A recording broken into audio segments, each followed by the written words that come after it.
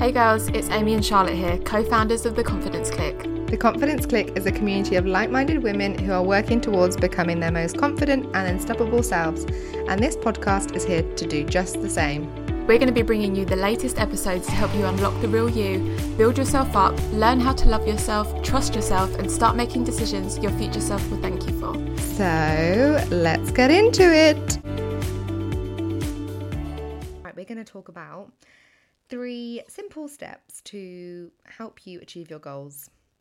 Really quick and easy, really quick episode. So listen in and hopefully this is going to help you achieve whatever it is you have been setting yourself.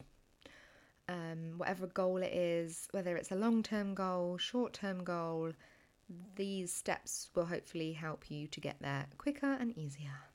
So you've probably heard of like SMART goals. I mean, I used to be like, bleh, SMART goals because I think, where did I first hear them? Oh, it was at uni. Yeah, and it was very like boring. But now I'm like, oh no, actually, yeah, they're right. SMART goals do work. So SMART goals, if you've not heard of them, are specific, measurable, achievable, realistic and timely. There you go.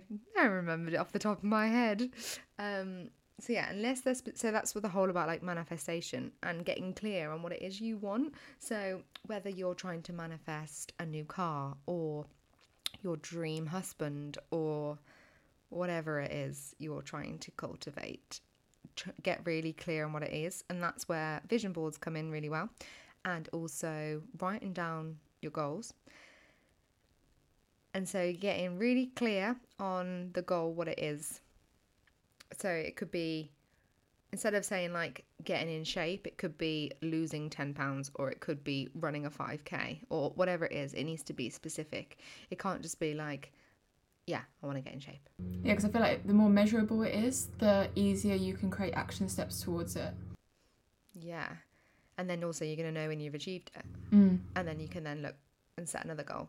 So like I've got one in terms of weight loss after having a baby. Then mine's to get back down to, I know they say not to do it on weight, but like I'm just doing that as like so I can measure it. And then also it does go off. I do go off the way I look and feel mainly. So if I get to that weight and I think, I don't know, like I'm not where I want to be, then I'll just keep going and adjust it. But it's just, I go on the look and feel, but also it's just something to go by. So I've got like a set weight I want to get back down to. And then I also have like a goal to run half a marathon next year. I've just said that out loud. Oh my goodness. Got to do it now. So they're 2 like measurable things I'm working on. And so then creating a realistic plan is then the next step. So like, how can you do it? I mean, we're talking very fitness focused here. So obviously we're not fitness coaches, but it can apply to anything in your life. Let's also say you want to, instead of just saying like you want to gain more confidence, you say, I want to feel more confident when speaking in front of people I don't know. So like get really clear on what it is, not just like, I just want to, be more confident. So then you can set yourself a goal to talk in front of someone who you don't know or a group of people that you don't know by a certain month. So that's your goal. And it's more specific and more measurable. And then in terms of creating a realistic plan to get there, like what can you do? And I always sort of like go backwards. So think of that goal and then think backwards, like how you're going to get there. So what can you start doing? So breaking them down. So can you start maybe talking to people you do know about this goal? Could you start like watching videos on YouTube, watching podcasts, listening to podcasts, things that will help you? Could you join a community of like-minded women who can support you? This is how coaches help you, basically. They help you get really clear on what it is you're working on what your goal, and then they help you get there basically, and they help, because all these little steps are, they are quite hard to identify yourself. So that's where coaches help you. I also find it helpful. I find it helpful. I hope that other people would as well. I try and think about the person who has achieved this goal. So the future Charlotte, who's achieved this goal, what does she do on a day-to-day basis? What are the things that she has done in order to complete this goal? And then I think it makes it easier to break down those action steps, because sometimes it can feel a bit overwhelming. Like, I don't know what she does. Like, you know, if you're trying to think, I don't know what action steps to do to get there. But if you think right to the end, the Charlotte that has achieved this big goal, then you can kind of work backwards and think, okay, well, I feel like she would have done this at this point. She would have done this at this point. What are her habits? What are her daily routines? How does she spend her time?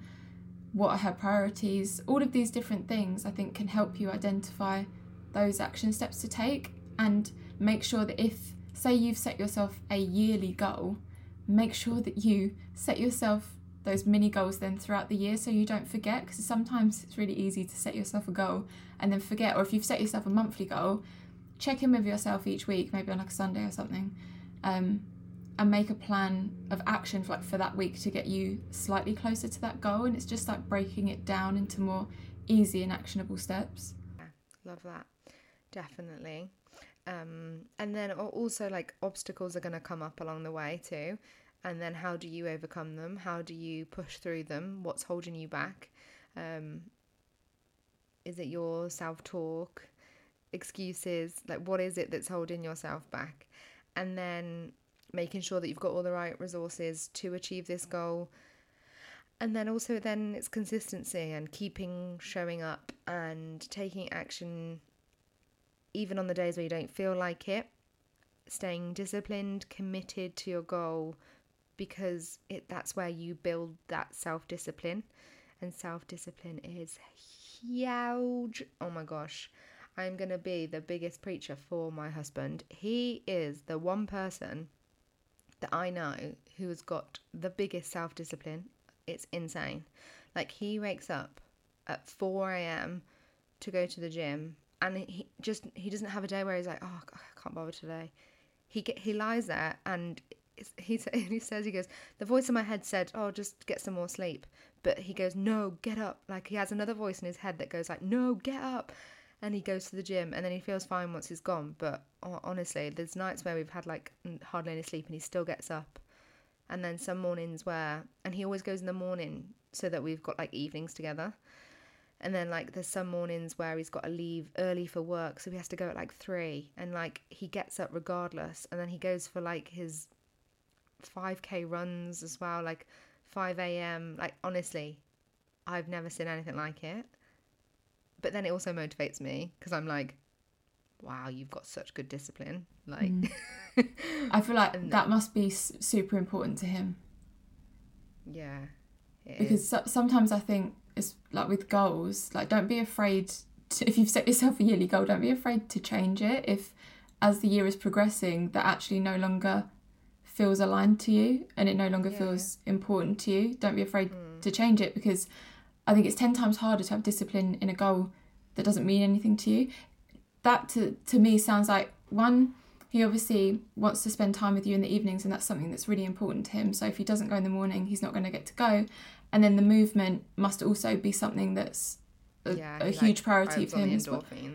Exactly. So if he's going to fit those two things in, then that's the sacrifice that has to be made. That's amazing. Yeah. That's very motivating.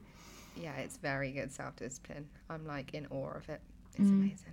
And it's funny, isn't it? Because it's like when stuff becomes a habit, when these kind of action steps become a habit, it does become so much easier, because you no longer have the dialogue with yourself. You don't have that conversation, or if it does try and pop in, it's so much easier to bat it away, because it's just what you do. You are the person that gets up at 4 a.m. and goes to the gym. Like, that just becomes who you are.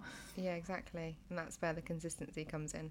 And then if it's, say you're achieving a goal, and it might be not, I don't know if you just touched on this, but like, it might not be a goal, it might just be like a way of living. It just might be your change of lifestyle. Like, I do want to go to the gym in the morning. I want to get up early. Like, that's the way I want, like, I envision my dream self living her life as. So that's how I'm going to live mine. And to keep doing it. I think it's the Miracle Morning book that says, how many days is it? I think it's 6 weeks for it to become a habit. No, it's not. It's 90 days. You've got to do something 90 days for it to become a habit. So it's a long time for someone to then change the way they do something.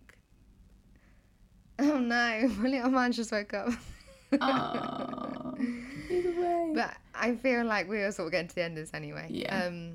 But yeah, do it for 90 days and then, you know, make it a habit. Goes from there.